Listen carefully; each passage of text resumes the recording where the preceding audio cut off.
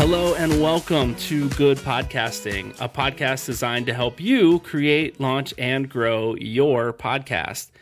My name is Brian Biedenbach, and I am your host today and every day here on the show. Now, if you've been listening, you know, but if you're new, let me just kind of walk you through what good podcasting looks like or sounds like from week to week. One week, we're going to be interviewing veteran podcasters who are willing to share their story of how they got started, why they chose the medium of podcasting, be that audio podcast or video podcast. I think there's a lot that we can learn just by listening to one another's stories and being able to pull out some practical things that we can begin to implement right away. But in between those interview episodes, we're going to have much shorter episodes like the one we have today, where we're going to talk about more specific tips, tools, and tech to help you get started with your project. Today, we're going to talk about some tips for editing your podcast. That's something that I think is overlooked by many podcasters. We like to hit the record button and we like to roll, we like to go, and then we like to upload it. You know, there's podcast hosts, media host sites like Anchor and others that allow you to actually record straight into them and upload them directly without that editing step. But I advise all of my clients and anyone that I'm talking to about podcasting, I advise you to edit. And so today I want to talk about just some tips for how to speed up that editing process and kind of streamline your workflow a little bit. But before we do that, one of the things I like to do on these shorter episodes is tell you the equipment that I'm using. You know that maybe from week to week it sounds a little different, and that's because I test out some different mics, I test out some different DAWs, and use some different equipment. And so today, what I'm using is the Tonor TC30. It's a USB condenser mic. This was a mic that I actually reviewed on my YouTube channel at Summit City Studios. If you're interested in a full review, this is about a $30 microphone.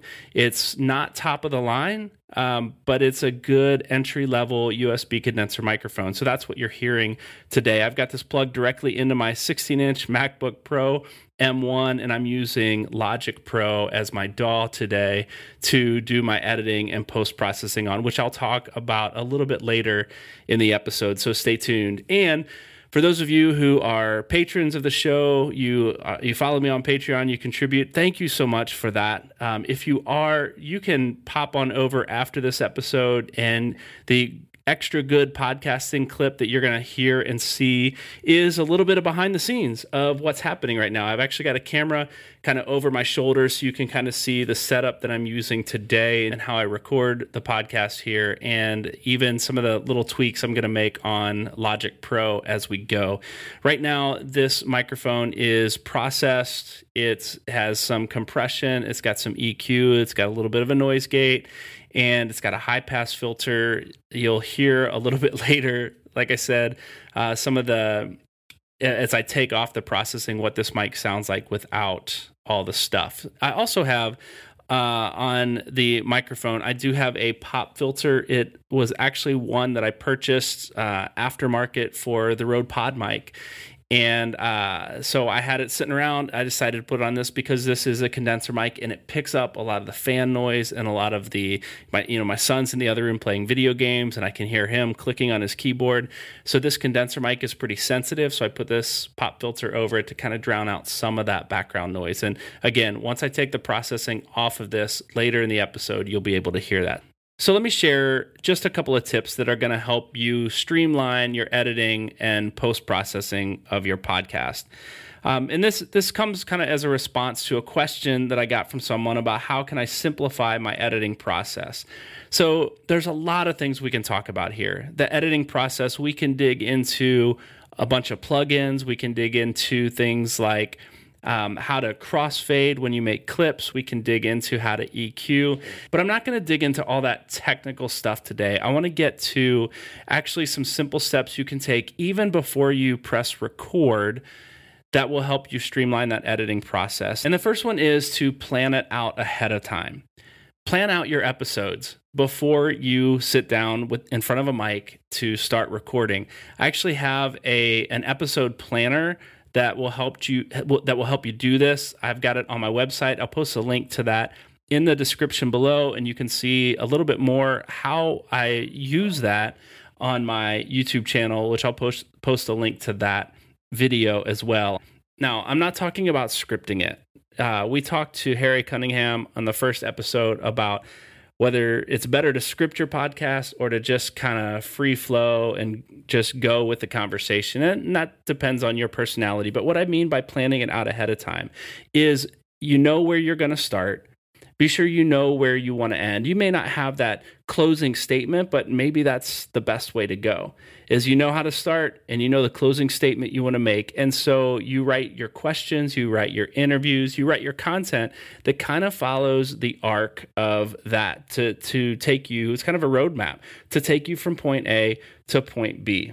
If you know where you're going, it makes the editing process a whole lot easier. You know what to cut, what to keep, and all of that, because if it doesn't fit the story arc that you planned out, then you can cut it. If it adds to it, great, include it. Maybe you didn't anticipate something that your guest said or something that happened as part of the conversation. Keep that in if it follows the arc of the episode that you planned out. So number one, plan it out ahead of time. The second one is to take notes, and take notes as you go. So even as you're recording, you hit record, you begin talking, you begin asking questions, the interview starts, the content that you are sharing is flowing. Take some notes as you go. Now, here's what I mean by that. This takes a little bit of skill, first of all, to be able to multitask. But if you can do this well, if you can learn this skill, have a notepad there, maybe have your laptop there, your tablet there, and take notes where you mess up. When you say a lot, when you ask a question that you as your guest begins to formulate their answer and you think, this happens to me all the time, and you think, I wish I would have asked that question differently. That's not the answer that I was really looking for. So you mark it, you take a little note. Some DAWs actually let you put markers as you go so you know exactly where that mess up occurred, and mark it again when you start the edit, when you begin to record you re-record the question or the content. So take some notes as you go. And even it would even be helpful, and this is something that I do as well, you take notes on when a guest says something that's really key and you think, that could be the title of this episode. Maybe mark even the timestamp of when that was and write down the word title so you can go back and figure that out and where it is, and you can find it really quickly as you're writing your show notes and titling your episode. So take notes as you go. And the third thing is to create some presets. So maybe you use the same mic all the time, which makes it really easy, but maybe you use the kind of what I'm doing today and you use different mics for different episodes. You test some things out. Maybe you upgrade and you want to figure out how that mic sounds. Every mic is different, and it's important that we play around with them ahead of time. We know how they sound. We play with the EQ settings, the compression, and all the post-processing that we want to do. And once we have it dialed in the way we like it, you can save that as a preset in any DAW that you happen to be using. Like today, as I mentioned, I'm using Logic Pro, and I'm actually going to switch over to Logic right now. And if you're watching on Patreon, you can kind of see a little bit of what I'm doing.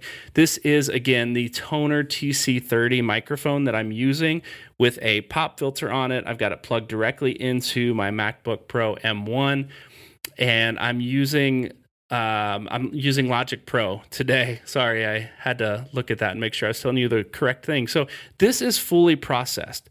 Let me take off the processing. I will bypass all the plugins that I have.